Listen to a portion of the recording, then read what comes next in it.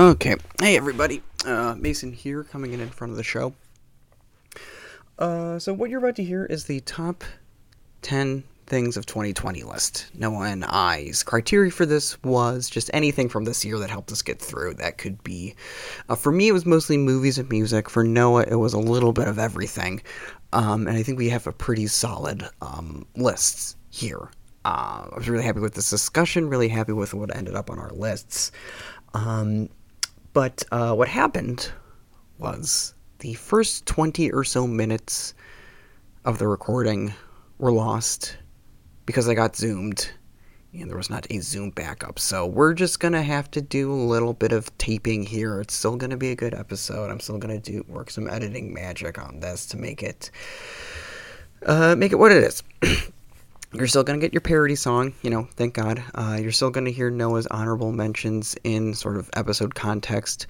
But my side was lost, unfortunately. So that's why I'm here coming from the show, just to tell you what to look out for. There's going to be an abrupt shift in audio quality on my side of things as we transition from the Zoom recording that we were able to salvage, and when I was able to start getting a clean record on my side of things. But in any case, just want to come in front of the show, let you know that, and also to share my honorable mentions. Like I said, anything from this year was game. For me, it was mostly movies and music. I got 8 honorable mentions here, as well as my top 10. So the 4 music choices for me this year, which got an honorable mention spot, were the I'm Allergic to Dogs EP, which you can hear us talk about at length on the Nina Kramer episode. I forget which one that is. There's a song called I Want to Be a Cowboy Baby by the Irish artist CMAT, C-M-A-T. That's been I thought it was a real treat. I think it's a real fun song. She's one to look out for me. Really happy with that one. The Soccer Mommy song Circle the Drain also ended up in my honorable mentions there. And the Westerman album Your Hero Is Not Dead. Westerman's one of my favorite contemporary musicians. I like the way he makes his guitar sound. I like how all of his songs have a fun kind of different sort of... They're very painterly. They're very visual. Like I feel like each one has a different color. And this album was like kind of him showing off his palette almost in a way. In any case, those are my honorable mentions. Music this year. My honorable mention movies: Opal from Jack Stauber, which we talked about 2 episodes previous and had cursed us. The Hong Sang-soo movie, The Woman Who Ran, which I watched thanks to friend Ryan Kenny. Really mature work from Hong. Really, I think signals a shift kind of in his perspective. And of course, Kim Min-hee kills it as always. Kelly Reichardt's movie First Cow, which, if you are paying attention to me on Letterboxd, I ranked very highly, much higher than kind of other things that made this list, but evaluating that movie against other movies I saw this year versus evaluating it against things that got me through this year. I ended up seeing First Cow fairly recently, so it couldn't quite make it. But I felt it deserved a mention as well. And then the last movie that I want to put on the honorable mentions list, which may be a cancelable offense, and you will find me in Chicago and then drown and quarter me for saying this, but Christopher Nolan's Tenet. I understand that people don't like that movie. I understand that people have issues with it. That is totally fine with me. Criticisms are valid. This, that, and the other thing. I had a good time watching it. I thought it was a blast. I like watching the cars go zoom backwards and crash into each other and flip, and then unflip themselves, and then the bullets fly backwards into the gun, and it's all very cool. And I'm a dumb man. I'm a dumb. I like action movies. I like when cool things happen in movies. And I did not see it in theaters. I waited till it was safe for me to see it. But yeah, that's that. So I guess without further ado... Alright, here we go. Here's the parody song for this week. Some people call me the Space Joker. Some people need the gangster Joker. Some people call me Joker, as I speak of the sacred Joker's trick. people talk about me, baby. Say I'm tricking your ass, tricking your ass. Well, don't you worry, bats, don't worry, 'cause I'm right here, right here, right here, right here, dog. 'Cause I'm a joker, I'm a joker, I'm a joker, and I'm a joker. I play my tricks out in the sun. I'm a joker, I'm a smoker, I'm a midnight joker. I sure don't want to trick no one. 'Cause I'm the Riddler, no, I'm the Joker. I'm a lover, and I'm the Joker. I play my tricks out in the sun. I'm a joker, I'm a smoker, I'm a smoker, joker. I sure wanna know how I got these scars. Ooh. I tricked you.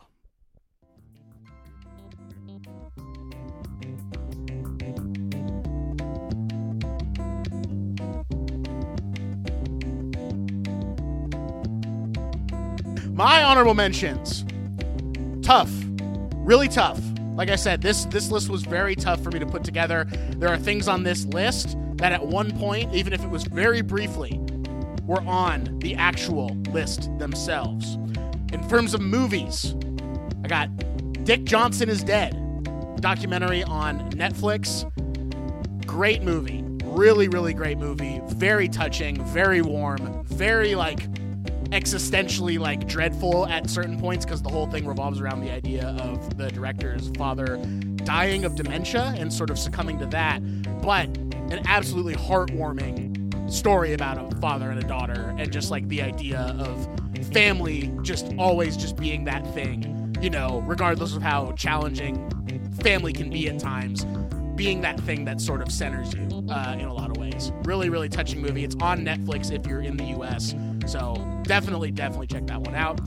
Another documentary that I did have on my list, toward the bottom of the list, and unfortunately had to take off the official list, Feels Good Man. This is the documentary about Pepe the Frog, the meme, and sort of how that turned into a hate symbol.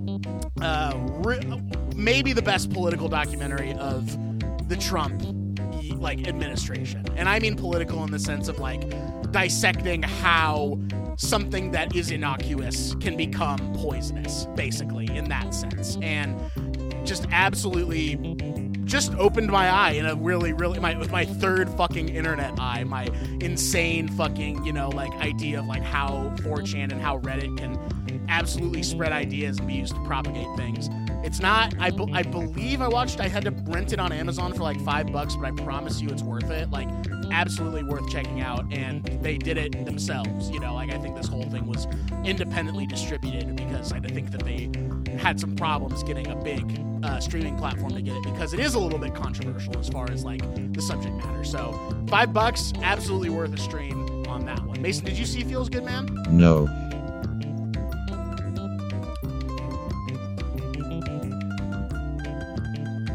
There you go. On Amazon Prime, this one just came out, and it, again, just missed the list. Darius Martyr's Sound of Metal, starring Riz Ahmed. This, I know, that's what I'm saying. It's really good. It starts out and you think, oh, is this going to be a really boring, average movie? And it's pretty much anything but. It is deeply introspective, deeply sad, but also deeply life-affirming, I think, by the end, I would argue. Even though there is some very difficult scenes to watch in this movie. Really, really interesting movie. Didn't quite make the official list, but I wanted to shout it out anyway. And then as far as music is concerned, I also have I'm Allergic to Dogs by Remy Wolf on my honorable mentions list from the Nina Kramer ep. Just go listen to that ep if you really want to hear Mason, Nina, and I really talk about it, but it's so fucking fun. It's 5 songs, and, a Photo ID is literally the lost Smash Club banger of 2020 that we won't get. And my final honorable mention literally pains me that this is not on the official list, but after very much deliberation, it is the final thing, and if I had to rank my honorable mentions, this would be the easy number 11, and that is Fiona Apple's Fetch the Bolt Cutters. It just misses the list, and I am so sad that it misses the list because it is a great album, but as far as things that, like, meant something to me this year, I think the 10 things on this list that I'm about to talk about meant more to me personally than Fetch the Bolt Cutters ultimately did, even though it's a great album. Do I think it's a perfect 10 album like Pitchfork does? Absolutely not. Still a great album. But those are my honorable mentions. I have a feeling some of those things on my list actually maybe one of them might come up for you, Mason. But now we should get into the actual lists themselves. Mason, do you want to start us off with your number 10? No, JK, let's get to the list. Number 10, Joel Haver's movie, Pretend That You Love Me. It's for free on YouTube. It has less than 10,000 views. Someone that I followed on Letterboxd gave it the old 5 stars and mentioned that it was free on YouTube. So I was like, why not just give this why not give this a shot? I need to watch something from this year so I feel like I'm having some kind of just like sort of connection to the culture or whatever. And it's a movie basically about a guy kind of filming 3 or 4 or 5 maybe first dates on kind of different camera angles, basically doing the same thing, jumping across.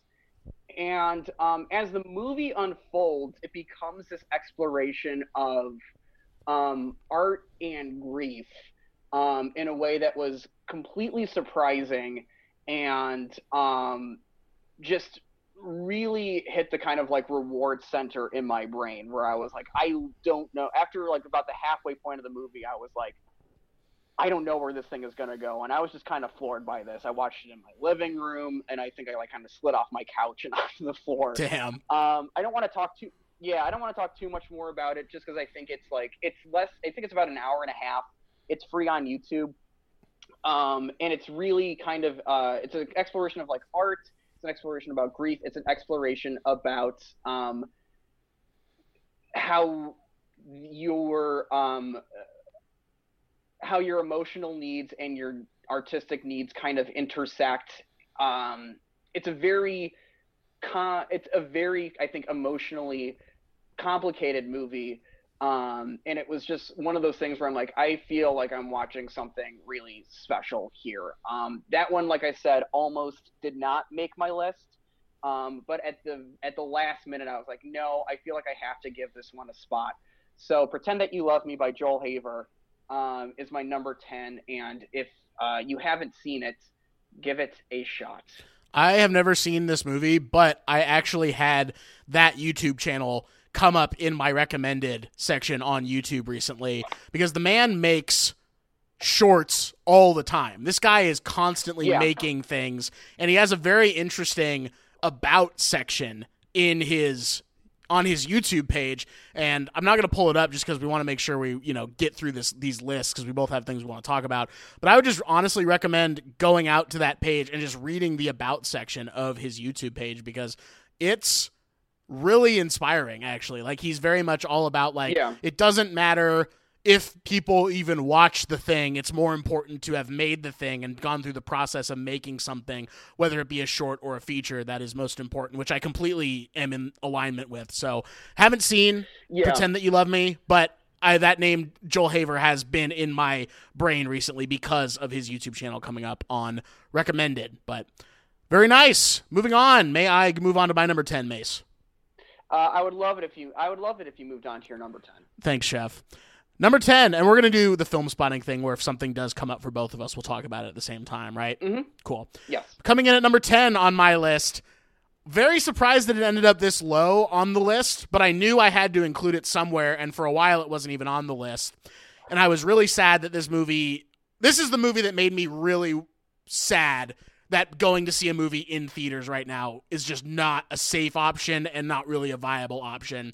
And it might be a weird choice for that, but this is Eliza Hittman's Never, Rarely, Sometimes, Always. I mean, I'm really hot on that movie, and just I feel so bad that it's not ending up on my list at all. Actually, I was super hot on that movie, but I just couldn't find space for it. But that one gets a big old cosign stamp from me. In my Letterboxd top, it's like definitely going to stay in my Letterboxd top 10, but I just couldn't find a spot for it on this particular list. So go off, King. No, yeah, this movie is just empathetic filmmaking on such a degree that, like, this is the kind of movie that I really miss having theaters for, because sitting in that room with a bunch of, friends or strangers, or a mix of the two, and just going into another world. I mean, this is a world that I think a lot of people, and maybe unfortunately a lot of people have to go through, is like, how can I get this procedure? The movie is about a teenage abortion, and she has to go out of her life. Basically, she has to leave her like community and life to travel to New York to get it, because where she lives like doesn't have the basically the legislature let her get an abortion that young, so she has to travel to New York City to get it. And it's a journey about just growing.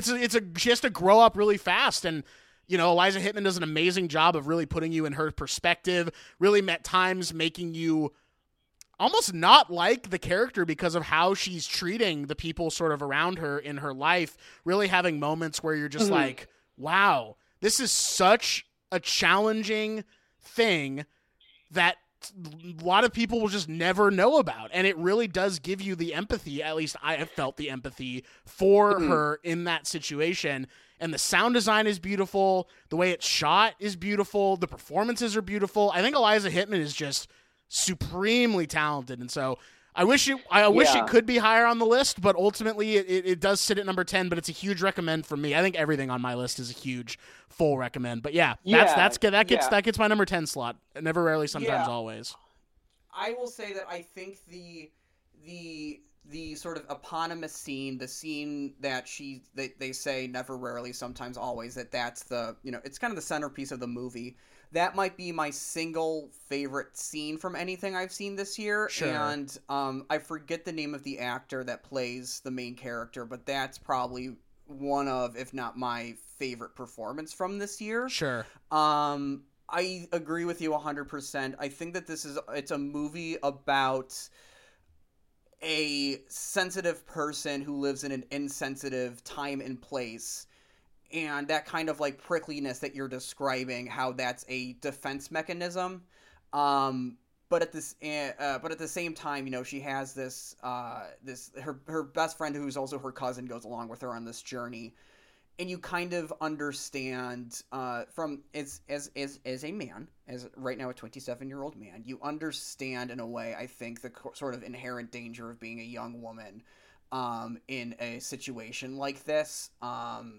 Or just in general. I think it's just a fantastic gross man movie. There's so many gross men in that fucking movie. Absolutely. Dude. The fucking guy who's their boss at the grocery store is like top tier grody guy. Oh, that guy. And then the guy that they meet on the bus also is a fucking asshole. But that's the amazing thing, is that they code that guy. They pretend that guy is presented to us in a way where you don't think he's going to be that way. You think that guy's going to be an ally. And then how he is revealed to you, and sort of how his motives are revealed to you, both through dialogue and performance and direction. It's just fucking top tier shit. So that's a big fucking movie you got to check out if you have HBO. I think it's on HBO Max now. So if you have HBO Max, oh hell yeah, definitely check it out. That's where I watched it. But Mason, what is your number 9? My number 9 is your number 11. My number 9 is Fetch the Bolt Cutters. There you go. Yeah, I think that for better or for worse, this is going to be the album of 2020, just because just the theme of escape that's in that, and how kind of trapped everyone feels right now. And when it came out in April, it was like, it's so prescient that Fiona Apple made this album at this time, which is why I think, got that Pitchfork 10. That one kind of passes the Mason McGuire test. Not a bad song as far as I can think. And I remember when it first came out, it was like heavy rotation for me, especially the song Newspaper. If I had to give an MVP, it would probably be the song Newspaper. I put that song on repeat fucking city. It's so nice to have Fiona Apple around, and I love that she made an album on her own terms. I just really, really, really value that. And I think it's going to be something that's going to... I have 2 full albums on this list. This and both of them I kind of wanted to put my weight behind and be like, these are really going to be kind of benchmark albums for future artists in a way. It's kind of a thing where, like, if Fiona Apple can make an album, like, with all of her resources and all of her, cultural cash or whatever, and she just made an album in her fucking home on GarageBand where there's dog sounds everywhere and stuff like that sounds like this. Anybody can do it. And that's why it's at my number 9 there. I'm kind of with you that it's like, some folks got really, really hyped about it. But I just could not leave it off my list, and that's why it's number 9 for me. It's a great album. I mean, it really is. It was in heavy rotation for me as well at the beginning, and then I sort of went back and went through it. I'm not 100% on board that it passes the Mason McGuire test and that every song is good, but there isn't any song on there that I think is, like, overly bad. I think that there's songs on that album that are just not as interesting when you get a little bit later into the album, and that's kind of what I think the album is so good at when it's at its highs, is that it's like, damn, this is just interesting. This is just like, it's whether you're emotionally riveted or not, every single song is intellectually stimulating as far as like, how did she put that together? How did she decide that was going to be what that song sounds like? But yeah, a great album. Unfortunately couldn't make it onto my list, but you know, what can you say when Pitchfork rarely gives perfect 10s, especially not when albums first come out, and then they give this a perfect 10 right off the rip, and we only get a Fiona Apple album like every 5 years. So big shout outs to Fiona Apple. She's amazing. You go, girl. That's what I'll say to Fiona Apple. You go, girl, because she really needs to hear that from me. Great pick. Am I good to move on to my 9? Yeah, absolutely. What's up? So I don't know if you actually saw this or not, Mason, because we talked about you watching it, and I don't remember if you actually did or not. But when I heard that this was going to happen this year, I got so excited. And I couldn't decide what of this person's I was going to include on the list, but I knew I had to include something that he did this year. He had a TV show come out on Showtime. He had an album come out with one of the biggest rising, alternative female singers, songwriter, musicians in the game right now. And then he also did this. And so my number 9, and he does a podcast every single week as well that I love. But my number 9 is An Evening with Tim Heidecker. This is a stand-up special that came out with in the last quarter. I can't remember. I think it was October or November of 2020. Yeah. And it's a parody satire of stand-up. And I knew that he was capable of doing something like this. And I was so glad that he was the one who did it, because I've always wanted to see someone go up on stage, do stand-up, but absolutely rip most stand-up to shreds. Because most stand-up is not funny, and he knows it. And he does not hold back in this special. The opening 5 minutes are literally him screaming over music, telling people to shut the fuck up as he puts a microphone back on a stand and can't figure out how to put it back. I mean, and if that doesn't sound like your cup of tea, don't bother with it. But I'm gonna give it a full recommend, only in the sense that for an hour, it's free on YouTube. It's on his YouTube channel. You don't have to pay a fucking red cent to watch this thing. Yeah. And it's just, I thought, rip-roaring funny all the way through. The Pepsi bit toward the end is something I'll never forget, where he restarts the bit over and over. So that's my number 9, man. Did you actually end up watching this or not? I did end up actually watching it. I am fairly new to the Tim Heidecker, I'll say, just extended universe. Colin is really big on cinema, and we would watch On Cinema together, and that was kind of my first time going through that. What it's so funny about this, his special, is he's kind of doing a parody of people who think they can do stand-up. For sure.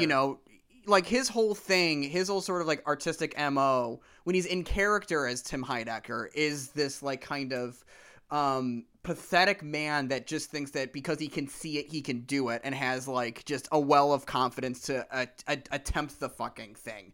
And it's so I do also co-sign the special. I honestly forgot that I watched it just because I forget that I watch most stand-up that I watch because most of it's bad.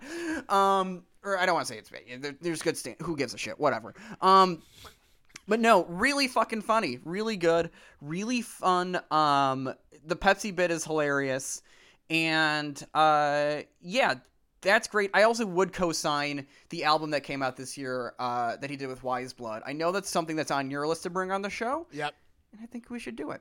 I think that'd be a fun show. I think we should do it as well. Like I said, Tim is prolific. It always seems like he's got something cooking, and it always seems that he, in a way, I think he's also sort of like a, I don't know what you would call this person or like what the role of this person was, but he really likes to find new people as well and sort of like take them along as well. If people are into This Is Branchburg or like are aware of This Is Branchburg, that was a reality because of Absolutely Productions, which he co-founded with Eric Wareheim.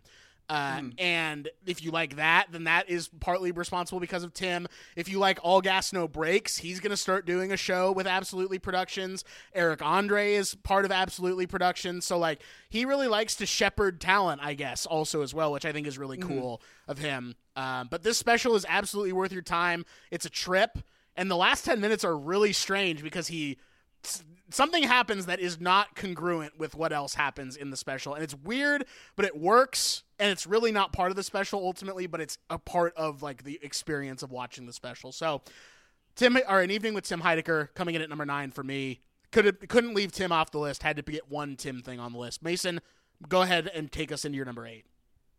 My number 8. So, I internally this year, there's a lot of talk about, oh, I can't believe that Bad Boys for Life was the last movie I saw in theaters, or oh, I can't believe that Sonic the Hedgehog was the last movie I saw in theaters. And for most of the year, until I double checked it for this podcast, I thought that the last movie I saw in theaters was Portrait of a Lady on Fire, which was also interesting because that had ended up being the first time that I met my now current roommate Colin in person after being online friends for years. Oh yeah. But I got the schedule wrong. So my number 8 is actually the last movie that I saw in theaters. I saw it with my friend Olivia. I went to the Century Center in downtown Chicago. Hell yeah. Off of Broadway and Diversey. And Clark and Diversey. Who gives a shit? That's what I'm saying, baby. Who gives a shit about Chicago geography? Anyways, went there, and I sat my little butt down in the theater, and I watched the movie The Assistant. Nice. Kim Green's The Assistant. Yes. At the time in February, and I think even now, it was kind of like, if you want to know what it's like being the lowest person on the rung at like a movie production company, this is a pretty good, it's kind of the worst case scenario because like the assistant is the assistant to like a Harvey Weinstein type, and you never see the fucking guy. It's all about her day and just the sort of like slow, monotonous degradation of her like kind of day to day. It's such a gray movie. It's such a rootiness movie.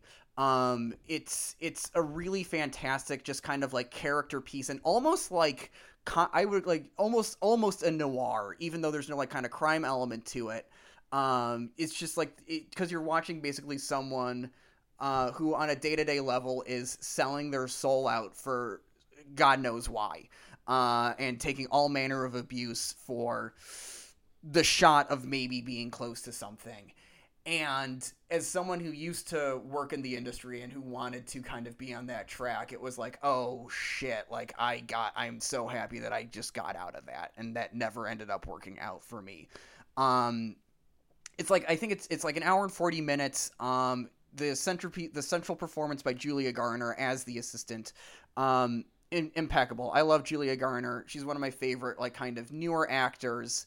She's great on The Americans. I'm not going to watch Ozark, but I hear she's great on Ozark. Okay. Okay, cool. Love that. Love to hear that. Yeah, so, I don't know. that was a movie. I saw that movie early this year, pre-pandemic, and I thought, fuck, if this is what we're starting out with this year, it's going to end up being a really good year for movies. And I'm sure in a couple years when I've seen more movies from this year and can speak on it, it'll end up being the case. But it was a high point of the early part of the year. It stayed kind of in my top 5 of the year. And it just in terms of it being like one of the last things I did in the pre times in the B coronavirus. Nice. Yeah. And it has this sort of like emotional importance to me, but just it's just a really fucking good movie. I haven't rewatched it. I think it would kind of also take a lot out of me if I watched it again, just because it is so soul crushing and so cold and depressing. But man, really fucking good movie. The last movie I saw prior to lockdown, prior to coronavirus becoming a pandemic in the United States, The Way Back, starring Ben Affleck. As the drunk basketball coach. Oh, the drunk basketball coach movie. Okay. Yeah. What's Ben Affleck's recent career, just his starring vehicles? I think is that the same guy that did The Assistant too, or The Accountant? I mean, it is the same guy who did The Accountant. It's the same guy who did Warrior. The man. I don't know. What were you gonna say? I said I don't know what it is about that guy's filmography in specific that makes it feel like fake movies from like a TV show or something, where it's like, you know. Yeah, I get what you're saying. It does not the last movie I thought I was going to be seeing in theaters by any stretch of the imagination, and that was kind of the beauty of being able to go to the movies, even though movies were already in a weird state as far as theatrical release was concerned. But that was like a movie where it's like, yeah, we'll put it out in March because some people will see it, you know, whatever. Like, who cares at the end of the day? That was the last movie I ended up seeing in theaters prior to lockdown. I was going to ask you that, and I completely forgot to ask you that before we started the list, so I'm glad that came up. I also did see The Assistant this year. I think it's on Hulu, I believe, now. So if you have Hulu, likely, you can check it out there. And the reason why The Assistant works is because it's not the worst case scenario of what could happen. It is showing you exactly how it happens. It is not, like it's not like a horror movie in the sense it's like, the worst thing that could happen if you were like stuck in a house by yourself is that someone is, broke into your home. This is a nightmare because this is what people who are assistants on any level of the entertainment industry deal with to a greater or lesser degree. Yeah, it's one of those movies that makes you realize that purgatory may actually be worse than hell. Sure. That's fair. I like this movie a lot. Wasn't going to ever make an honorable mention, I think, for me, but I think as far as like movies that I liked from this year that I saw, I think it's in the lower rung of my top 10, so I'll give it a full rec as well. Am I good to move on to number 8? I'd love to hear your number 8. Let's keep going. All right, Mason. Number 8 is the only video game to make my list. All right, brother. Let's do it. So, we're in lockdown, okay? We're in quarantine, and I get the fucking itch, Mason. The fucking itch of all itches, the mother itcher, to play a skateboarding video game. I wanted to play a skateboarding video game so fucking bad. And what do I see when I open up the fucking internet one day, Mason? On September 3rd, they're going to release a remaster of Tony Hawk Pro Skater 1 and 2, and holy fucking shit, did I fly out of my goddamn seat. And I put in a fucking pre-order for that immediately, and I was like, hell yeah. I didn't grow up playing the original 4 Tony Hawks. My sort of Tony Hawk era was Tony Hawk's Underground, and then Tony Hawk's Underground 2, and then American Wasteland. That was sort of where I fell in the skateboarding, and then the Skate games came out, and I played Skate 1 and Skate 2. Never got around to playing Skate 3, which ultimately looks like a sort of departure from the Skate series because it wasn't, low angle or whatever. You could get off your board, which was not what Skate was sort of all about. It was all about realism. Whereas the Tony Hawk games were all about arcade, action-y skateboard fun. Mason, I got the game the game came into my PS4 downloads the second that it dropped on September 3rd, which is also my dad's birthday, so shout out to Matt for having a birthday. Matt's birthday. Matt's birthday, baby. Same day as the Tony Hawk game dropped. I just remember fucking playing it for hours. I played it for hours when it came out, and I still play the game. I will literally throw on these headphones that I'm wearing right now. I will put on an album or a podcast, and I will just play Tony Hawk for hours. I will just sit there and I will listen to a podcast or listen to an album, and I'll play Tony Hawk. And that might be blasphemous to some people because it's like the soundtrack to Tony Hawk is like one of the like landmarks and like one of the calling cards of the franchise. But brother, it's some of the most fun I've had during lockdown where I'm like, okay, my options are limited, so I'm going to escape with the sonically into my headphones, and I'm going to escape visually into the world of Tony Hawk Pro Skater 1 and 2 Remaster. So fun. If you have a PS4, I don't know if it's for Xbox One. I have a feeling it actually is. So if you have a next-gen console or a PS5 or Xbox Series X or whatever, this is absolutely worth the like $50 or whatever it is. You'll just have so much replayability on this. So yeah, brother, it's the only video game to make my list because I wasn't playing a lot of video games actually from 2020. So maybe if I had played like Ghosts of Tsushima or whatever, I actually would have included that on the list. But fucking love Tony Hawk, dude. Love a skateboarding game, and this game pretty much delivered in every category. Yeah, I can never actually skateboard. One time I stepped on a skateboard, it flew right from under me like a banana peel, and I landed straight on my ass, and I was I'm never going to be able to do this. Hell yes. But Tony Hawk's Pro Skater 3 was actually the first video game that I ever like owned and played, and is probably for all intents and purposes my favorite video game of all time, just because it's the one I've spent the most time with. And like you, that's like, I don't play a lot of video games, but for that one, it's like that or the Grand Theft Auto franchise, where it's like I'm gonna put on headphones, listen to a podcast, and just do some mayhem here. I'm so happy that Tony Hawk made your list. I don't have my own PS4, so I couldn't play this game. But man, it really is making me tempted to pick up like a PS5 or something just so I can give it a little spinnerino there. Hell yes, brother. I hope that you're able to get that. I hope you're able to fucking tighten your trucks, fucking grease up those wheels, and fucking shred the gnar, as they say. Maybe that's a surfing thing. I don't know. But shred. I hope you can fucking shred. But number 8, Tony Hawk Pro Skater 1+2 remake for the PS4, PS5, whatever, the newer consoles. Mason, what's your number 7? My number 7, this is going to be a song. A singular song. Yes. I have a lot of just singular songs on this. Gotcha. I do listen to full albums, but I am a song guy, I think, more than that. Not that I don't listen to albums, but I just my own listening habits are, I get really attached to one specific song, and maybe, the emotion that it brings up or whatever, but I get really attached to one specific song. And my number 7 is the Field Medic song, I Will Not Mourn Who I Was That Has Gone Away. Spotify gave me a pat on the back for being one of the first, I think, 50,000 people to listen to that song. Nice. Before it hit, hell yeah, dude. Or 15,000, I don't even know. But Spotify was like, you were one of the first to listen to this. And I want to thank past chef Jimmy Evans for posting it when that song dropped so I could give it a listen. And I listened to it on a cold, I want to say maybe September in Chicago, and I was in my room, I put it on, and from the first kind of just guitar strum, I'm just like, I'm just gonna need to sit down and listen to this. Brought you to your fucking ass, kicked you. Yeah, it's a how do I want to describe it? It's a song about with this year, it is very it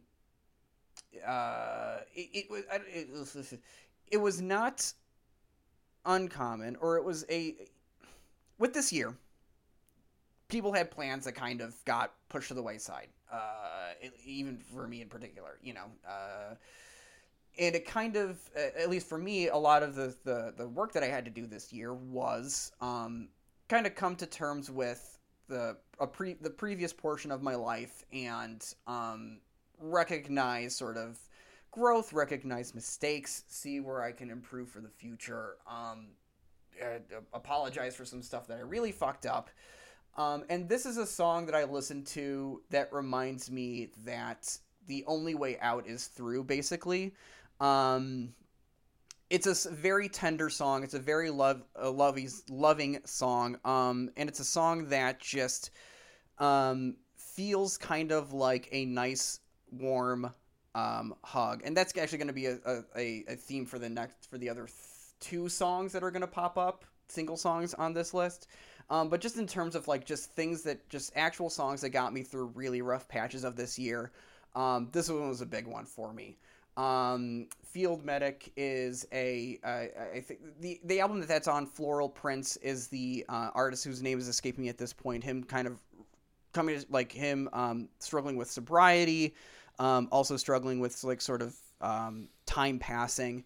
And I don't know, it's just a really lovely song. It puts me right on my ass every single time. And yeah, I think it's just lovely. It got me through this year, and I wanted to, or the latter part of this year rather, just wanted to give it a little, put it as number 7 on my list.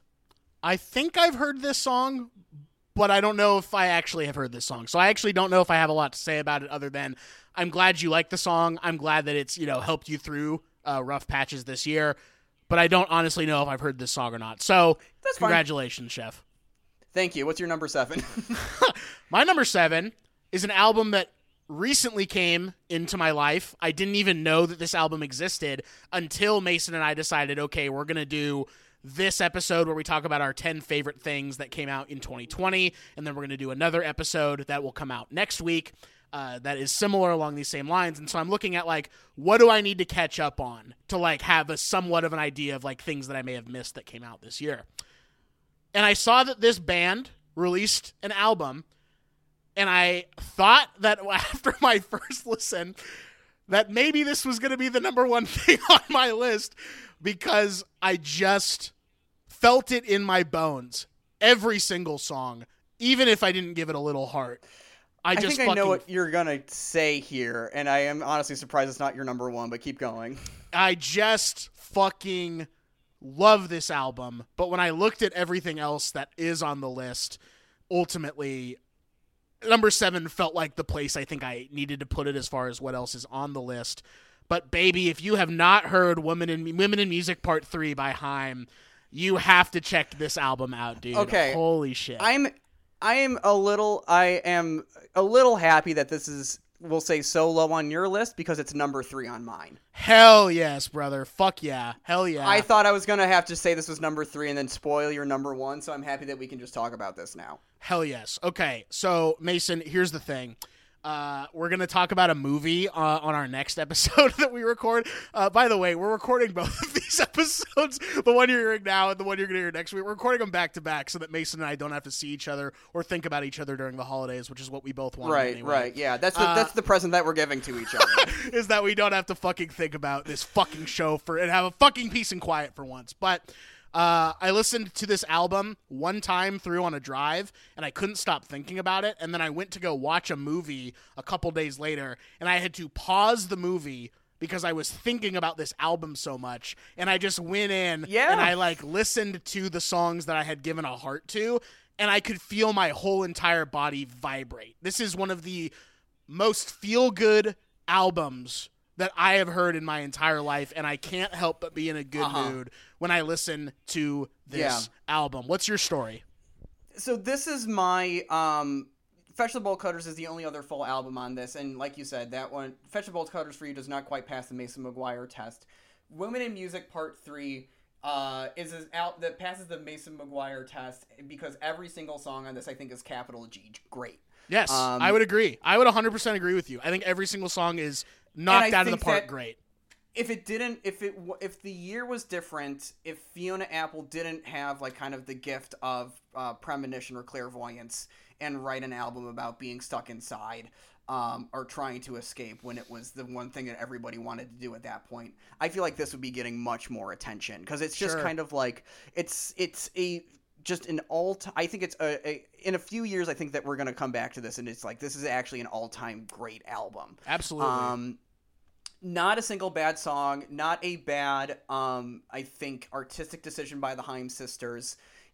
The songwriting is so crisp, just the lyrics there. The Steps was my number 6 song of the year. Hell yes. On my Spotify breakdown. And I thought about just doing that one, and I had to listen to the whole album just to make sure that I wasn't overlooking something that I might actually like more, and I'm like, no, I just have to give it to this whole fucking thing. I was primed for a new Haim album in 2019 because they had 3 singles that came out, none of which are on the actual release, but are on the Spotify version, the last 3 tracks, if you're listening to it on Spotify, which are, I think, Hollywood, Summer Girl, and Oh God damn. I got you here. It's Hallelujah, Summer Girl. That's it. Then Now I'm in it.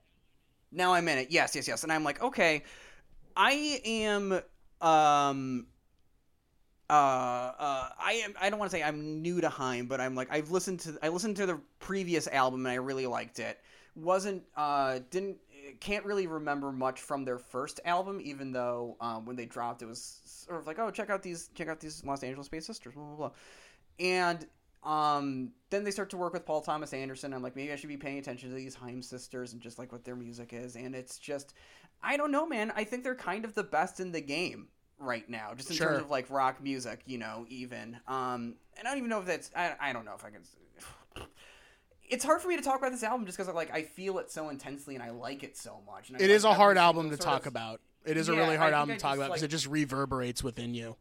Yeah, I just like every single second of this album, and I think that if you haven't given it a spin, you're going to be really surprised and you're really just going to like it. That's really all I have to say about it. It's like kind of a capital G grade album, and that's why it's number 3 on my list. That's why it's the highest ranked album, at least. Not the highest ranked music thing, but the highest ranked album on my list.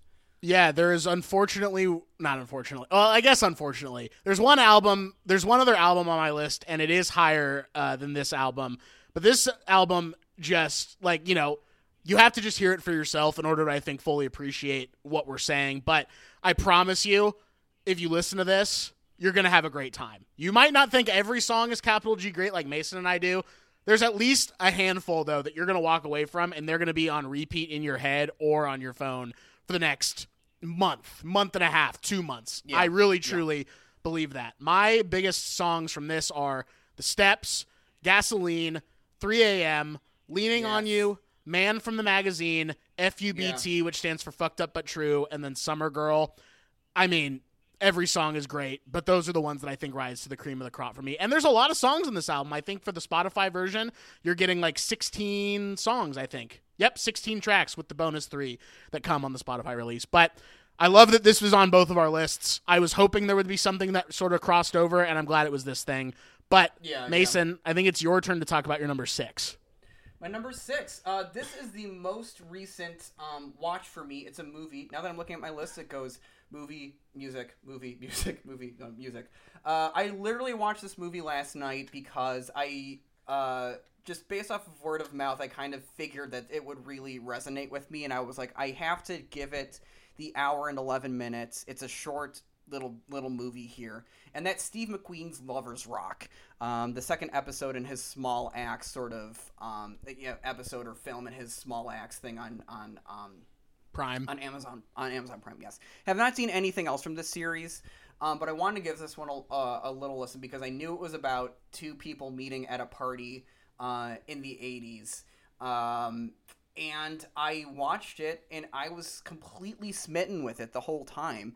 And it was nice to watch it and just be like, God, I'm going to be so happy when I can go to a party again. And right. Meet a stranger or hang out with someone, just be with other people in the same room. And so much of this movie is just rhythm and dancing. And, there's a room full of people, and even though you might not know all of their names, they're so distinct and they're so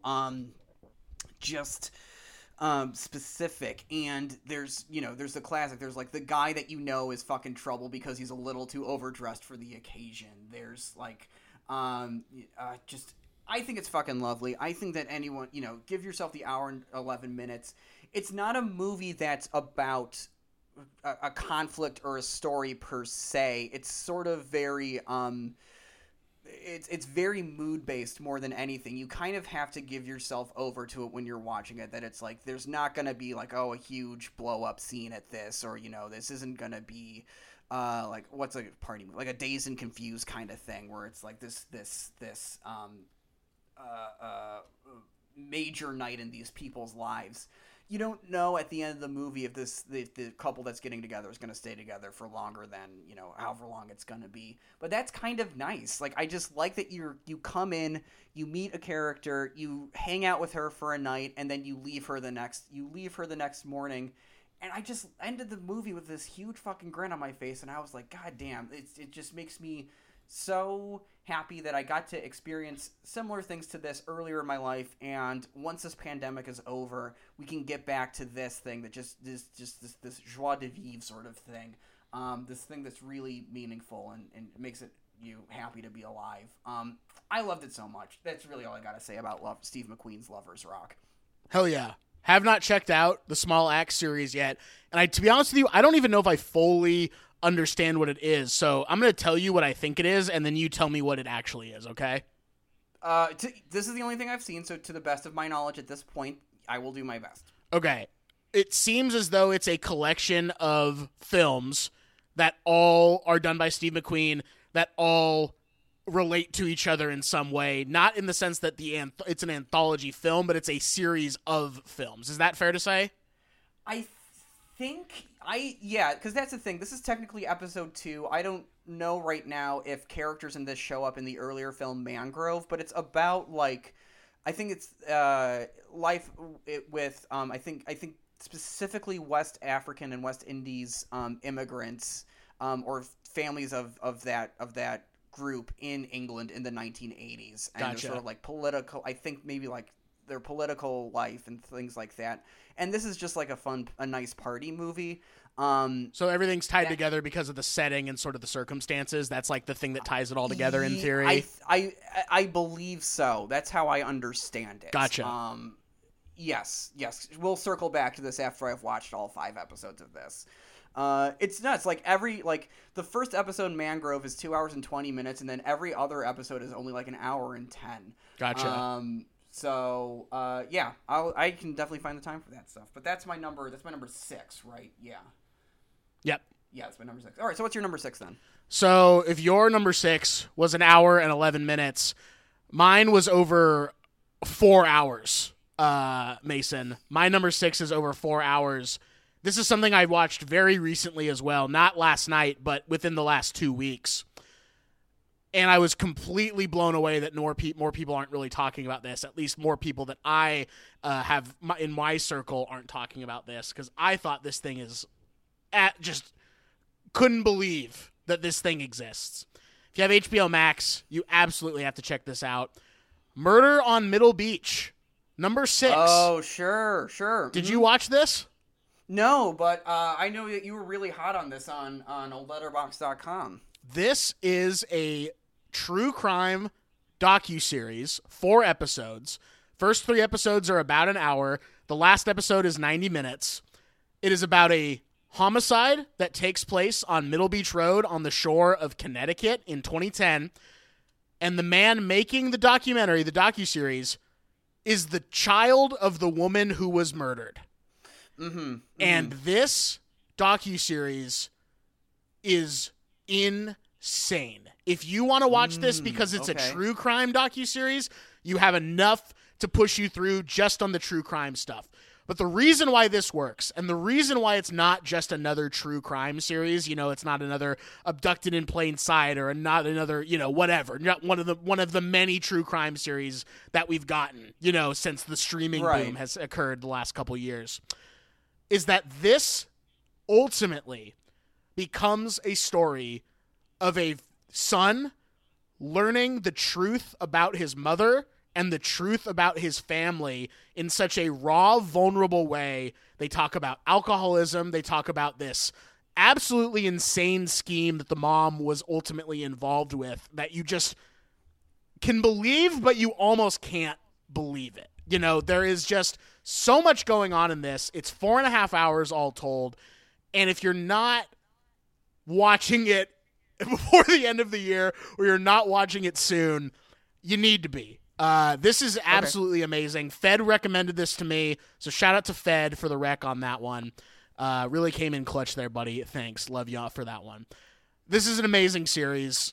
You just have to see it to believe it. I don't want to give anything else away because obviously there's things in true crime series that are spoilers that really do sort of drive you to watch the rest of it, but it's great. It's absolutely fantastic. Are you usually a true crime guy? Is that something that you I don't want to say seek out, but is that something that you generally like when it comes into your field? I think that It depends. I think that I like docuseries more than I like true crime, and so I just like the idea of being with a true story, quote unquote, for a long period of time if it's a story that I'm interested in. I think I may have even said it on the show before. A good documentary has the potential to be like my favorite movie of all time. You know what I mean? Like if I could pick anything to watch, sometimes it's going to be just an amazingly well done documentary. So I like the docu part of the true crime docu-series more than I like the true crime element of it. But there's some amazing true crime, docu-series out there. You could make the argument that the OJ Made in America doc is a true crime doc, because it is about a crime that actually happened, and it was the biggest media circus of all time. So that's one of my favorite things I've ever seen. So it's more the docu-series part of it that I really like than the true crime. What about you? Are you a true crime head? I do. I like a good mystery. I kind of, I feel like if I need something to watch and I'm not sure what to watch, if I can find either a mystery of some kind, just to keep my mind occupied, then I really like that. And I'm like you, where nothing wrong with fiction, but there's just something about watching something or reading something or listening to something and being like, oh, this actually happened, that just makes the world much more interesting to me. Earlier this year, I listened to this podcast called Tom Brown's Body. And it's not it's very kind of in the footsteps of Serial. Sure. And it's not like, it's like a Gentleman's Seven, I think, in terms of just like podcasts and like unsolved things, because you're listening to it and you're like, the answer to this thing is that like, it was a colossal fuck up on the investigator's side that this is not solved at this point. Right. But all to say, there's just something about like either unresolved mysteries or unsolved mysteries that really just like make the world worth living in for me in some capacity. So I haven't gotten around to watching this yet. Now that you mention it, maybe I'll put it on my list and watch it tonight.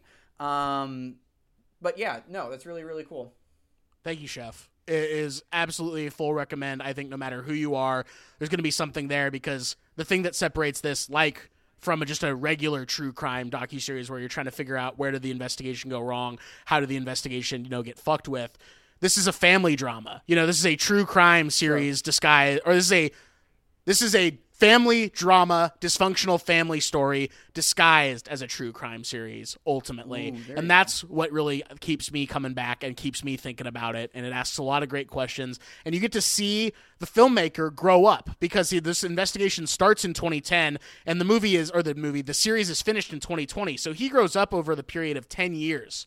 As he's making this. So there is a little bit of that like boyhood element to it, where it's like, oh, you're actually seeing a man evolve and change and grow, from behind the camera. So Murder on Middle Beach, huge recommend, especially if you have HBO Max. If you don't get HBO Max, watch this. Mason, what is your number 5? So my number 5, and I want to just read actually a tweet that came into my field of vision yesterday. Okay. That is, I'm just losing. It's the funniest thing I've seen in a long time. Okay. Former President Barack Obama has a nasty habit of reinserting himself into the discourse the last couple of years by sharing his watching and listening habits. And his music listening this year was particularly confounding for whatever reason. Okay. And so this tweet was sent to me, and it says, in Obama's book, he was like, yeah, I would just say I'm into things to get positive attention from bisexual women. And a month later, he is here saying, OMG, I love Phoebe Bridgers. You exposed yourself on that one, pal. And with that being said, my number 5 is the Phoebe Bridgers song, Graceland 2. Speaking of things that got me, like kind of carried me through the year on their back, this is such a... Is that off Punisher? Listened to... The album Punisher is very, very good. I really like Punisher. That's another one that I feel is like album of the year contender. But for as much as I liked that album, listening to it all the way through, nothing on it really spoke to me as much as the song Graceland 2, T-O-O. She wrote it about her friend Julian Baker after she got out of a mental health facility. The first line of the song is, no longer a danger to herself or others. She laced up her shoes. And it's all about like Julian getting out of this facility, meeting Phoebe, and then them having like just this kind of like day basically of freedom finally. And there's a line in it that really just there's a line in it that I was holding on to a lot in terms of getting me prepared for the post-pandemic time, and it's she knows it was all worth it to get to this moment. And I think that it's going to show up in my top, in a couple other choices in my top 5, I think, where kind of the best way for me to get through a lot of the harder things that came up this year was thinking like, you know, it sucks right now. You're doing the best at what you can, but god damn it, it's going to feel so fucking good to be around when this is over and there's going to be like celebration and you can see your friends again and you can go to bars and you can meet, you know, kiss strangers or whatever and not think you're going to get a deadly disease. And I think Graceland 2 kind of encapsulates that kind of like bruised knee optimism of like like life and being alive is going to throw all manner of shit at you. And if you can get through it, then there is some sort of reward for going through that. I would co-sign also just the whole album Punisher. It was kind of the like, you know, cute indie girl album of the year, I feel. That sounds really dismissive. Phoebe Bridgers is a very talented artist. But Graceland 2 spoke to me and, you know, per the theme here, was an emotional support for me in the latter half of the year. And for that, it's my number 5. Haven't heard that song specifically, but for this episode, I did listen to Punisher by Phoebe Bridgers because I had never heard a Phoebe Bridgers song until a couple weeks ago. I had somehow avoided all of her album, you know, Stranger in the Alps, I believe is what it was called, the one with the ghost on it.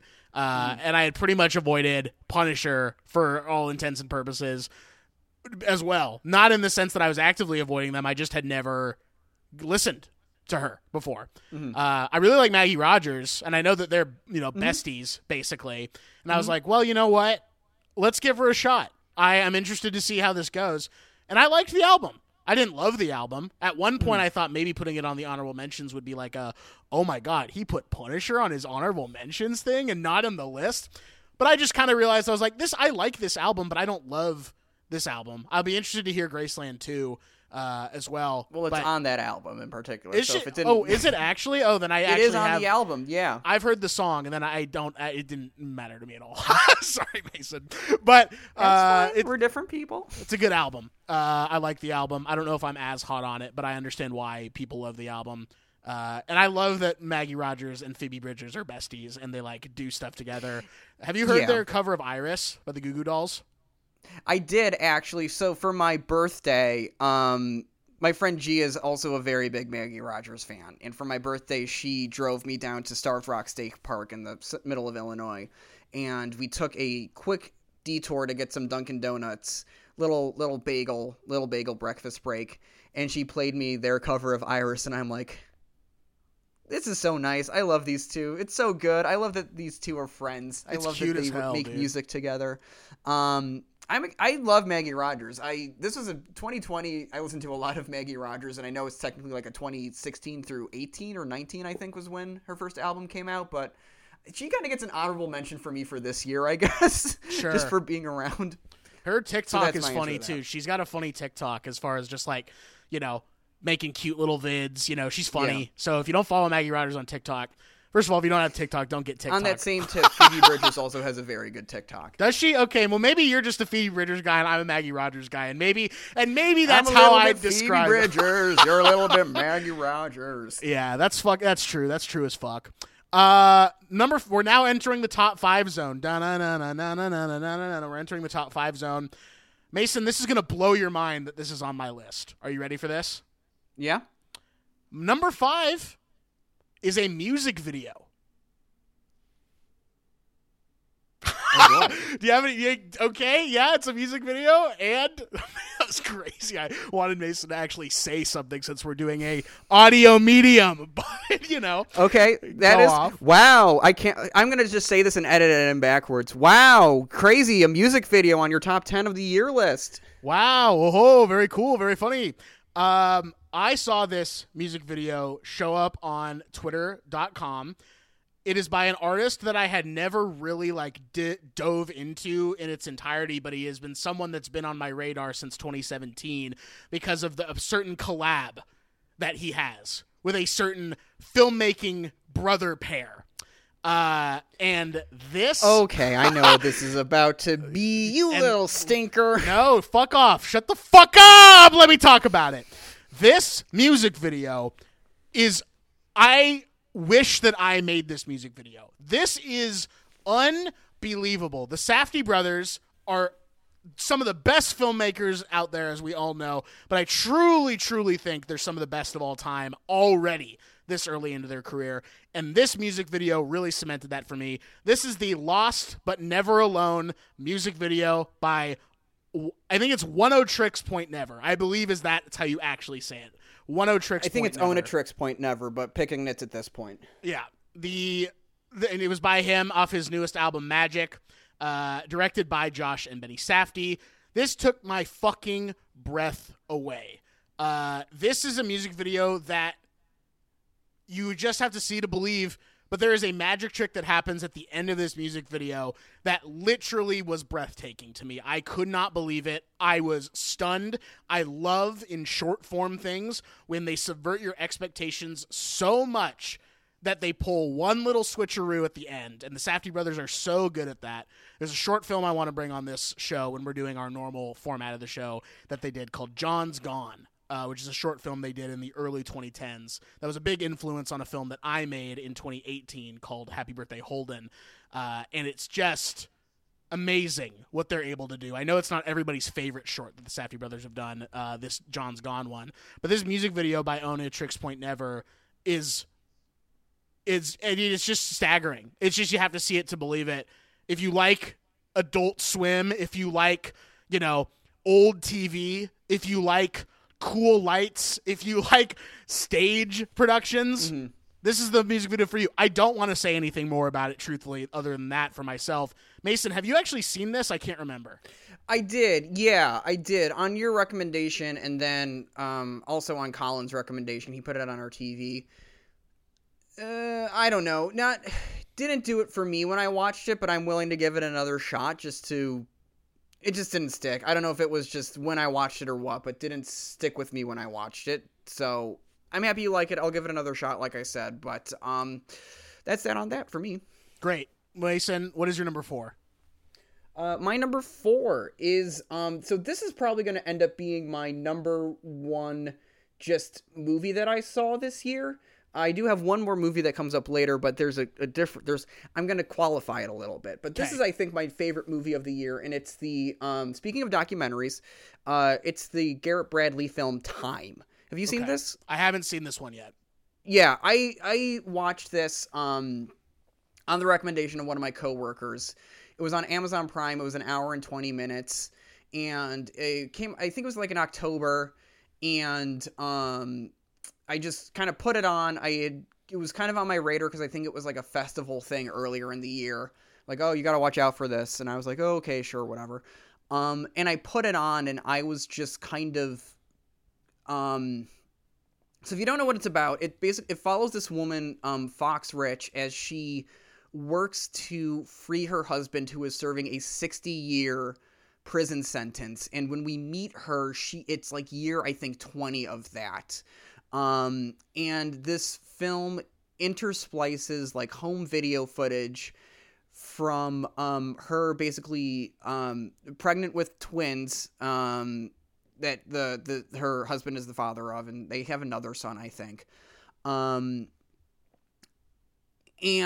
you're watching this movie, and more than almost anything that I saw this year or from this year or almost ever, I think, it really makes you, in such a short amount of time even, it's only 80 minutes, it makes you realize what is taken away from people who have extended prison sentences.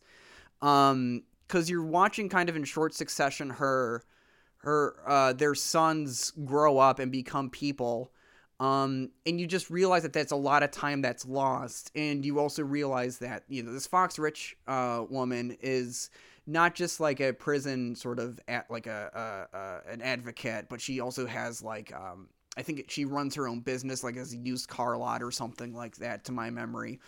But I'm watching this movie, and it kind of just, I'm watching this movie and more, it just is living in my tear ducts. I'm so moved by this thing, basically. Moved to almost tears, but not quite.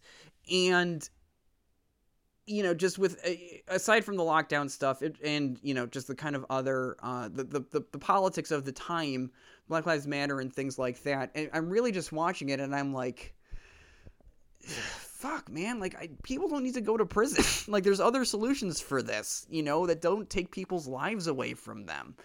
I think it's really remarkable. I think it does so much with so little. And it will just absolutely wreck you. And again, it's another thing where it's like, for this year, it makes you, it's a movie about mourning time that is lost and then appreciating time that you have moving forward, at least to me. Fox Rich's husband can't get the 20 years of his life that he spent behind bars back. But I don't know. I thought it was intensely moving. Like I said, it's probably like, on Letterboxd, it's ranked number 1 currently. I can't imagine it's going to be moving much farther away from that. But that was, it's just incredible. It's just incredible. So that's my number 4. Excited to check it out. Heard a lot of really good things about this one, and it's on Amazon Prime. So yeah, I'm going to watch it at some point. Mm-hmm. Very excited to check this one out. And time happens to be maybe the biggest theme of the year, ultimately, at the end of the day. And so couldn't have probably come out at a better time, it sounds like, for a lot of reasons, Yeah. Were you going to say something else? Better time? Oh, couldn't have come out at a better time. Oh! So, Noe, we know my number 3. So what's your number 4 and your number 3? Here we go, baby. Let's fucking go. Number 4 on my list. This was a pre-core watch, actually, believe it or not. So we're dipping back into the past.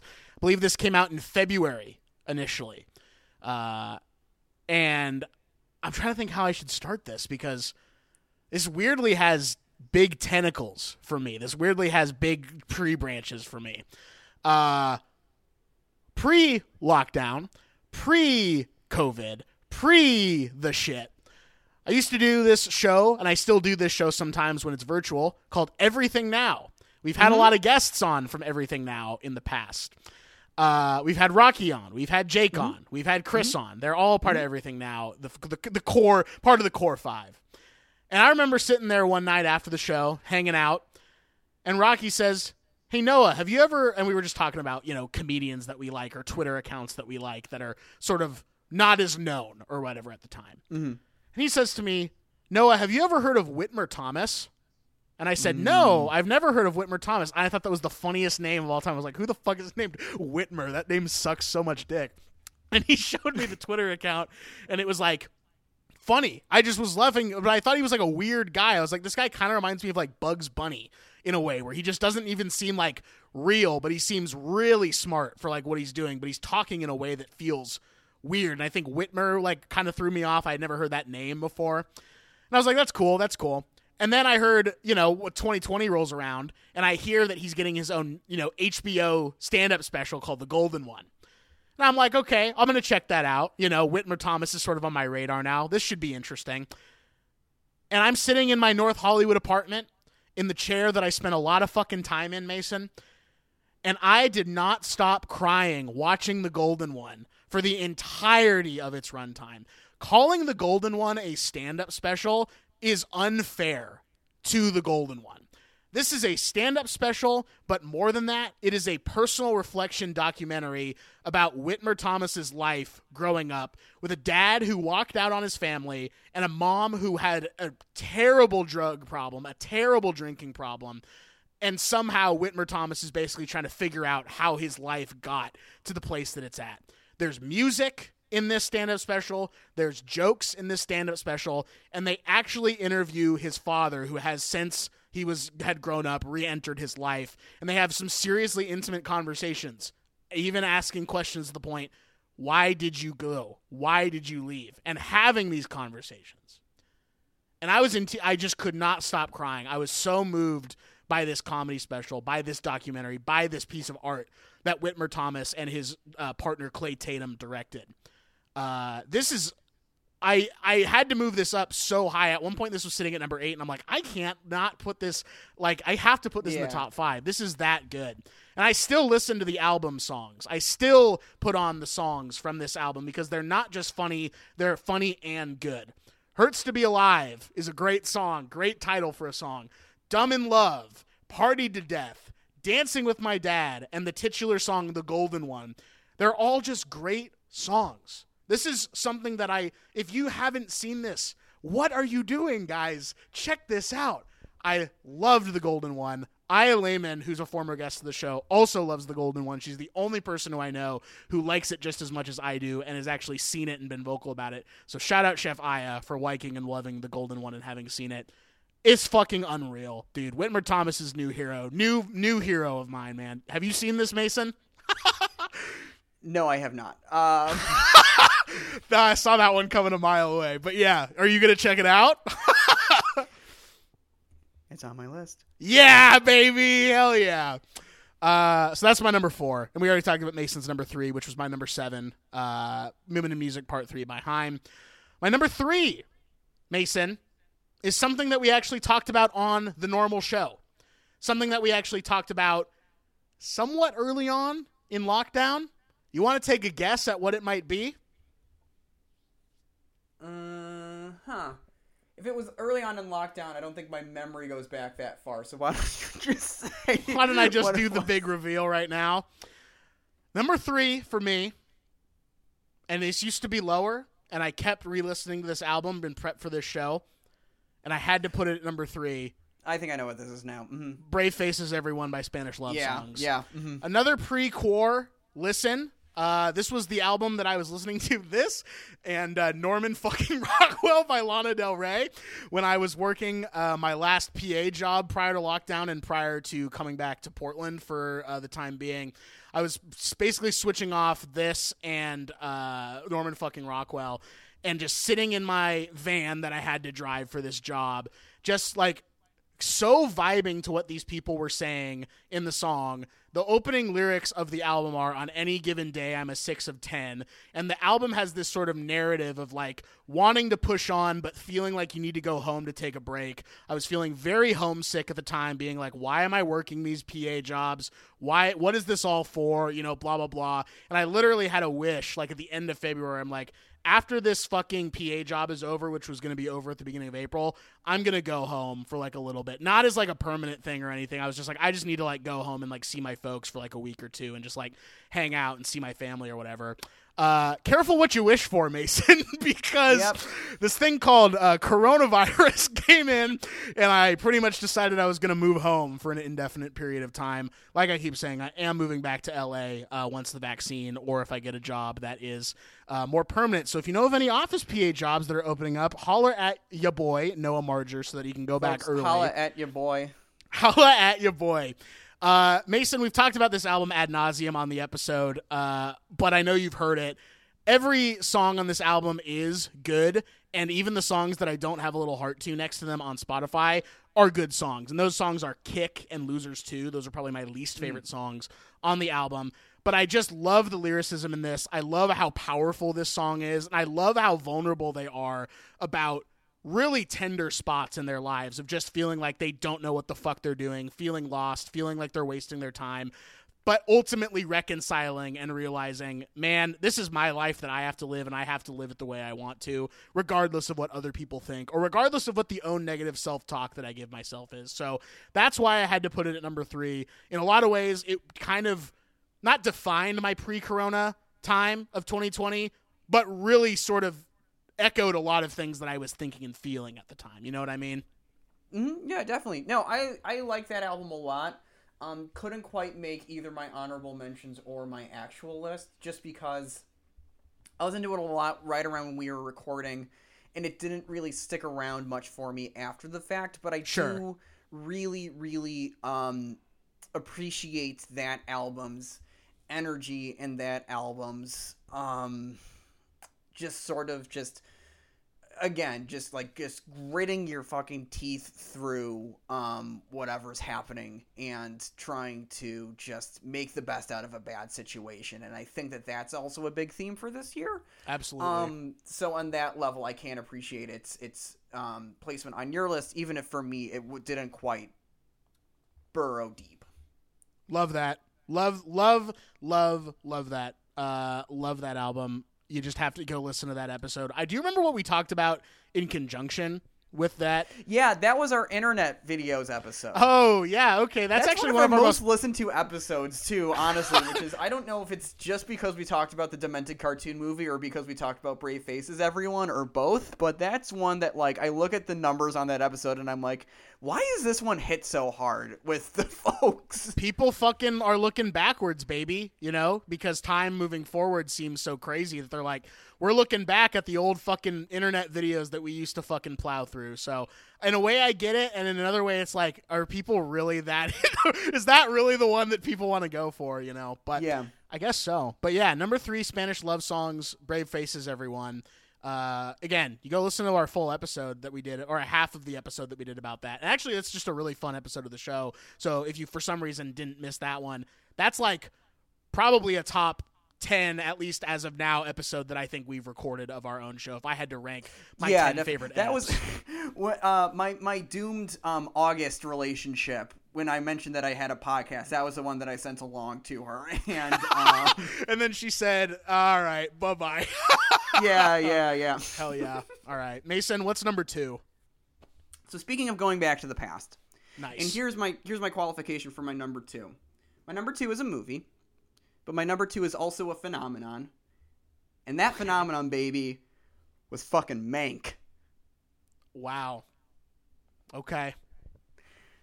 Nothing got me through most of this year more than knowing I was going to have a new David Fincher movie in December to watch. Can't believe it's number 2. No, go on. Yeah, okay. Sure. You can't believe again. Okay, sure. I loved the movie. I would stand by the movie. I know it's like a meme on Letterboxd to be like, it's so boring. I can't believe this movie's so boring. But I'm just like, you forgot how to watch fucking movies, you morons. I'm sorry. I shouldn't be mad at people that I don't.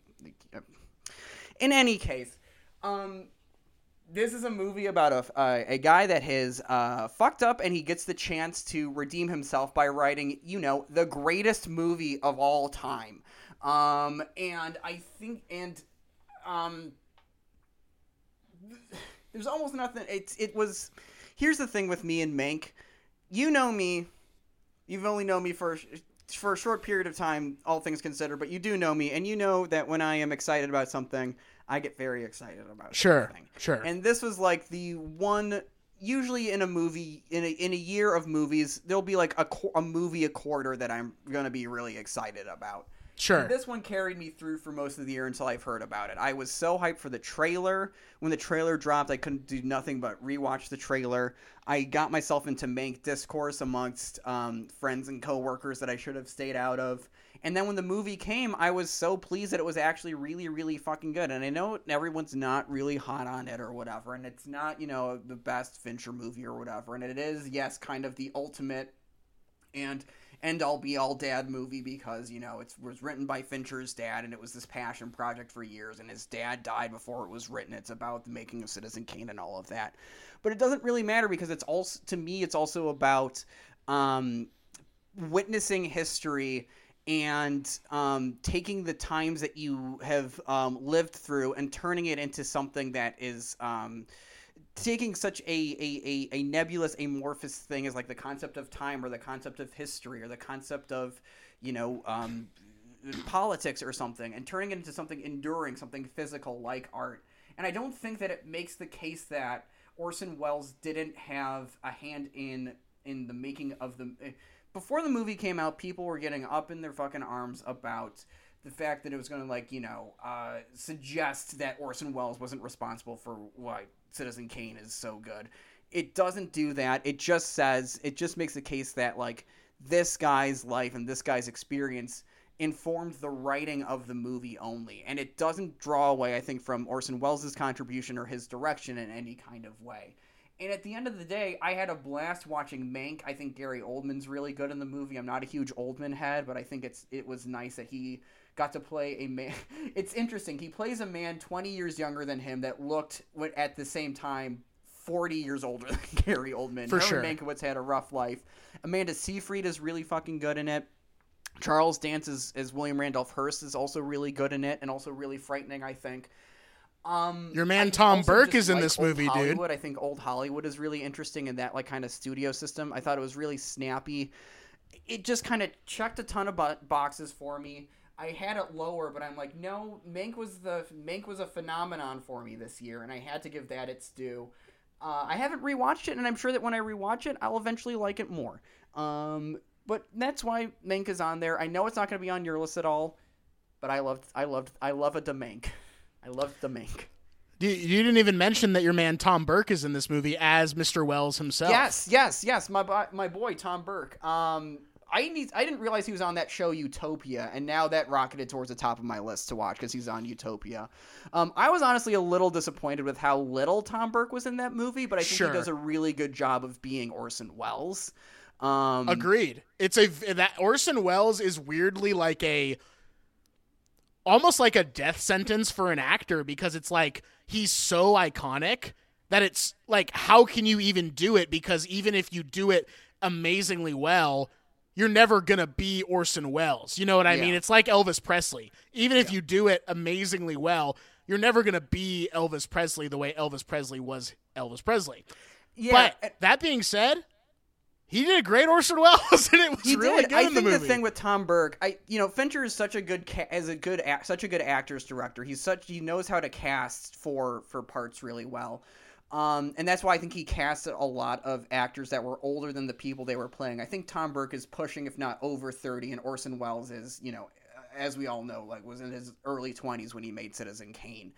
And I think that Tom Burke does the right thing by not doing an impression of Orson Welles, but by playing a young person who is given a lot of creative control and has a bit of an ego and has a bit of an ego, and I think he plays the ego of Orson Welles really well. I like Orson Welles. I like him as a filmmaker and stuff. I don't know why I'm trying to honor the legacy of a guy who's been dead for like 30 years, but I think that Tom Burke does a really good job, and like you said, he is kind of an impossible person to play because you're doing a really bad impression, and I like that that Tom Burke doesn't try to do an impression of Orson Welles, or a bad impression at least. That just made me realize how amazing Philip Seymour Hoffman's performance of Truman Capote is. That just made me realize that, because I don't think about Capote the movie a lot, but obviously Philip Seymour Hoffman's on my mind, all the time. He's the best actor I've ever seen, as far as I'm concerned. Yeah. And his performance of Capote is so good because that's another iconic guy with an iconic voice and an iconic way about him. And yet, I never was like, oh, he's doing an impression of Truman Capote. I was like, exactly. That's like Truman Capote up there. Yeah, the great thing about Capote and his performance as Capote is you watch it and you're like, I don't know if this is my favorite Philip Seymour Hoffman performance, but like this is the one you give him the Oscar for, right? Absolutely. I mean, with the benefit of hindsight, maybe you give it to him for The Master because it would have been the last time you would have ever gotten a chance to give him an Oscar, but we didn't know that at the time. For sure. And The Master is probably his best performance, but he at least got his fucking Oscar, and I think it was for a really good performance. Absolutely. Mank equals stank. Moving on. Right. Not going to be on my list. Moving on. Number 2 for me. I'm actually maybe surprised. I don't know if this will come. If this is on your list, then it has to be number 1, obviously, because we're sort of at that point, process of elimination. But I don't think it's going to be on your list, Mason, and I'm a little surprised, actually, to be honest with you. Number 2 for me is another HBO Max thing. Number 2 for me is a TV show. I'm not a huge TV guy, but when I find something that I like, when I find something that I like that's a TV show, I'm going to devour it. 6 episodes of this show, not a bad episode in the bunch. And the episodes that hit hard, some of the best stuff I've seen all year. That's why it's number 2 on the list. Number 2 for me, the executive produced by Nathan Fielder show, How To with John Wilson, baby. This show is Joe Pera talks with you through the lens of All Gas, No Brakes. And that's how I've been describing it to people who are like, what the fuck is How To with John Wilson? They're first-person documentaries narrated by John Wilson, who is also filming everything that you see. And he is finding the banal beauty, the weirdness, the fringe freakiness that is so hard to look away from in life. And ultimately, the magic trick of the show is every episode he tells you how you are going to improve on something, how you can do something, how you can, better your life in some way. And he always ends up turning it back on himself, and they become personal essays that reveal something greater about the speaker. And those are beautiful magic tricks, my friend. 30 minutes of that is just, it's a delight. There's episodes where I am nearly in tears the entire time, either because I'm laughing or either because I'm moved by what John is doing. The finale of How To with John Wilson for season 1 could not have come at a better time. It is coronavirus related, but that is all I'm going to say about it. There's a thing that happens, I believe, in the 4th episode that literally made my jaw drop. I could not believe that something like that could be shown on screen, let alone that kind of thing could exist at all. I think I know what you're talking about, and it's... Yes. And for those of you listening along at home, Mason just gave me a big middle finger and then licked it and then went, yummy, yummy, yummy. I love you. I love to flip you off. How To with John Wilson is one of the best things I've seen all year, and I am ecstatic that they're getting a season 2 that was just announced after the 6th episode dropped. So number 2 for me, How To with John Wilson, executive produced by Michael Coman and Nathan Fielder, starring John Wilson, the man who knows how to get under your skin in the best, most positive way. And I'm surprised that maybe it's not on your list at all, Mason. You know what? It did not occur to me until we started. I wasn't even putting like TV brain Mason on this list. I was just, because this was just such a big year of like listening to music and watching movies for me. Sure. And also I had just started watching How To with John Wilson, I think maybe a week or 2 ago, like finally sat down and started to give it, the time, because it had been kind of recommended in my circles a lot. And I am a little upset at myself for not thinking about it when I was making this list, because I absolutely would have had a spot for it on here. It's I haven't seen the finale yet. I think I've only seen up to episode 4. Maybe I watched episode 5. I can't remember. The thing that about it, watching it, which was so interesting, was seeing life in like right pre-pandemic and seeing people walk around in New York City, right on top of each other, not wearing masks. And also just John Wilson has such an interesting way of navigating and seeing the world. There's not a single episode that's not interesting. There's not a single person that he meets that doesn't have something that doesn't... I'm thinking about, at least in the very first episode, is the first episode the one where he goes down to Cancun and meets that guy Chris? Yes, that is, yeah. Yeah, I think when he goes down to Cancun, that's when the show reveals itself to the audience fully, I think. For sure. And I was actually moved, and it just was... Yeah, I'm going to do another big old cosign stamp on that one. I do feel like a big old dum-dum for not finding room for it on my list. But, yeah, guys, if you haven't seen How To with John Wilson, it's probably the thing that I'm most excited to see return in terms of, like, TV and stuff like that. It's so... It's just so good. It's so good. All right. Number one, Mason. Oh. Number one. Number one. Baby. So... Here's another thing that I realize that I do. Sometimes something will come into my life at some point in the year, and I will call my shot and be like, this is going to be my favorite X for the year. In 2019, it was The Souvenir. I saw that in theaters, and I'm like, it's going to be hard for anything to top this for me personally. And some things came close, but nothing really got over that particular movie for me. I know we feel different ways about that. This year, I heard this song in February, and it was my. I heard this song in February, and I thought, if there's something that unseats this from my favorite song of the year, I'm going to be really curious what that is. And nothing did. And almost nothing that came out this year kind of eclipsed my kind of emotional reaction to this song, either when I heard it the first time or the multiple times afterwards that I heard it. And I thought about just putting this whole album on here because I really wanted to shout out the whole album too, because the album I really, really, really, really like, and I love a lot of songs on that album. But for me, my favorite thing from 2020, the number one thing that got me through this year, from this year, more than anything, is Waxahachie's song, Fire. So I just kind of want to give Katie Crutchfield the time. She spoke about this song in a press release that is quoted on Genius.com. Here we go. And here's what she has to say about this song.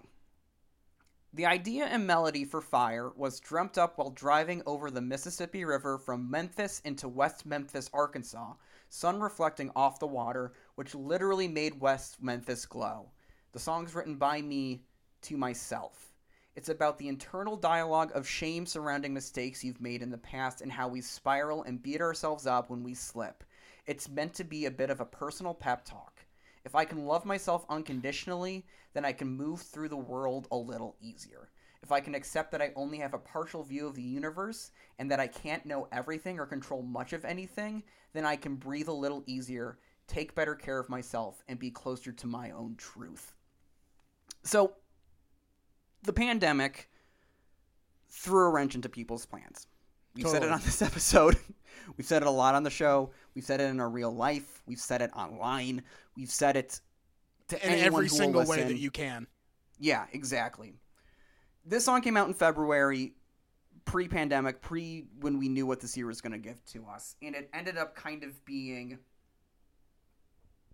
in the way that a character hears the theme, like hears something in the beginning of a story, rejects that lesson, and then relearns it again towards the end by the third act or something, and then they internalize and move forward. This was kind of this. If this year was a movie of my life, this is the song or the message that I would hear at the beginning, reject, and keep coming back until it kind of like burrowed deep, and I was like, oh, this is what it's all about this year. Sure. More than anything, for me, I had to really learn this year how to take care of myself and put myself first, and just give myself things that I was looking for, either in other people or external means. And I got to this point where I realized this is what I had to learn through a lot of therapy, through a lot of talking with friends, through a lot of meditation, internal work, journaling, things like that. Fire is a very simple song. It is a chorus, a verse, and a chorus. There's like no real bridge. There's an outro. And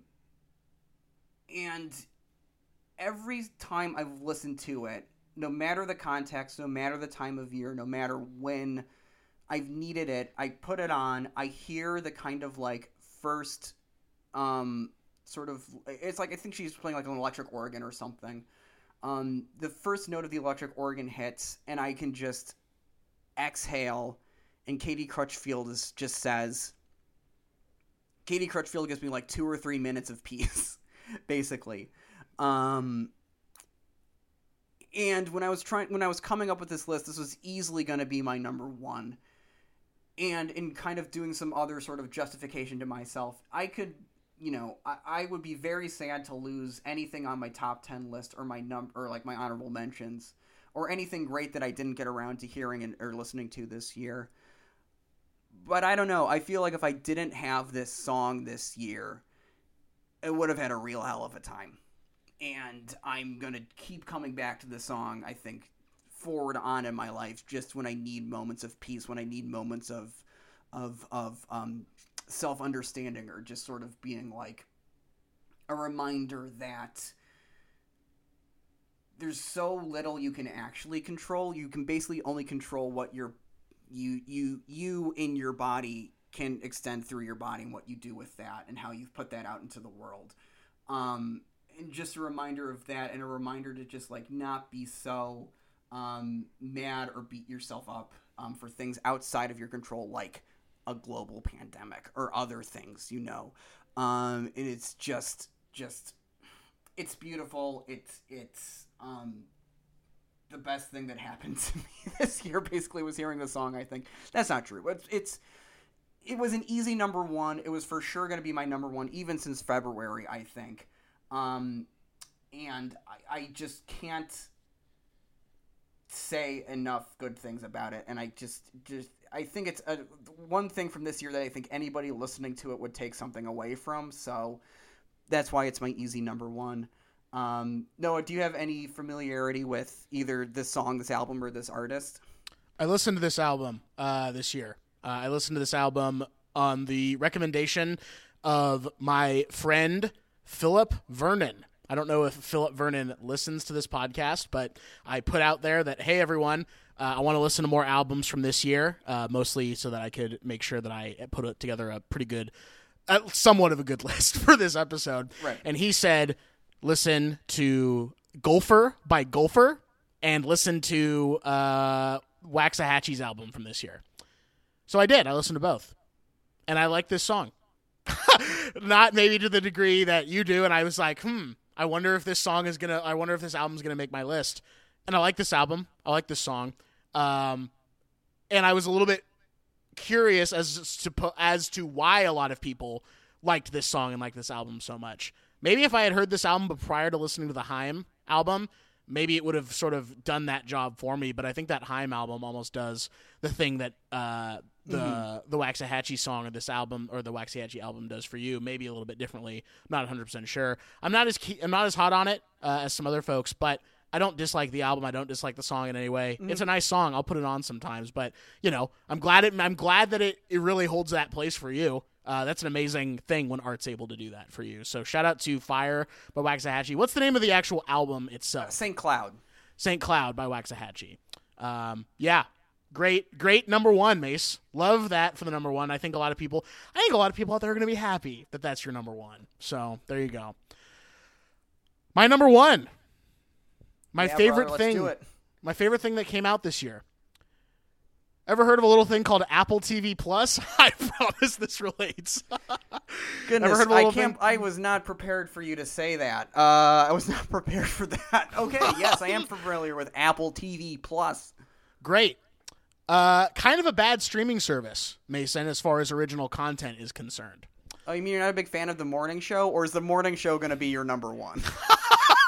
Luckily, The Morning Show is not going to be my number one. There's not a lot of good stuff on there, Mason. And it's not a very expensive streaming service. It's actually very inexpensive as far as streaming services go. It's $5 a month. But there is one thing on Apple TV Plus that is so good and so worth your time that you will forget to cancel Apple TV Plus and pay for it for a couple more months after you have watched the one thing that you got Apple TV Plus to watch. Do you know what that thing is, Mason? I don't know what's on Apple TV Plus, man. Well, you need to. Because the best movie of 2020 is on Apple TV Plus, and I'm not kidding. The best movie of 2020, and my number one pick for my favorite thing that came out in 2020, is the documentary Boys State, Mason. Okay. Directed by Jesse Moss and Amanda McBain. This follows a group of kids pre-pandemic who participate in the Texas Boys State. I believe it's 250 kids from around the state get together and hold mock representative government, basically, and form committees to elect people. The big, shining beacon that everyone wants to reach for is running for governor. And Texas is a mixed state. Texas is a red state. There's parts of it that are red. Texas is a landlocked state. Texas, no, it's not. It's got the Gulf right there, so not a landlocked I know, state. but that's a Mitski lyric, and I just had to throw that in there. Okay, weird of you. Love it, though. But it's also got some blue in there as well. And this is a devastating doc because it is so inspirational on one hand, and absolutely terrifying on the other. There are things that these kids do in this documentary that I hope I never even come close to the train of thought of having. Holy shit, okay. The way that they fuck with each other, the way that they try and mudsling, and the way that they stoop to that is a perfect microcosm of how the U.S. government and politics in the United States seem to work, potentially politics outside of the United States as well, just the way that political parties rip us apart and make us turn into people that we don't like. There is a young man that you get to follow in this doc. He's one of the main subjects of the doc, arguably the main subject of the doc. His name is Steven Garza. Steven Garza is a progressive young man in a state where a lot of people aren't progressive. A lot of people are conservative, and if they are liberal, they're not progressive. They're probably neo-libs. Right. And Steven Garza is progressive. He's a young man, and he's going to run for governor of Boys State, of Texas Boys State. And to watch him work his way to being one of the final people that ultimately has to run for governor is one of the most emotional things I have ever seen. And there is a scene that when I was thinking about what to write about for my number one spot, I pretty much knew Boys State was going to be number one, similar to how you knew that Fire was going to be number one for you.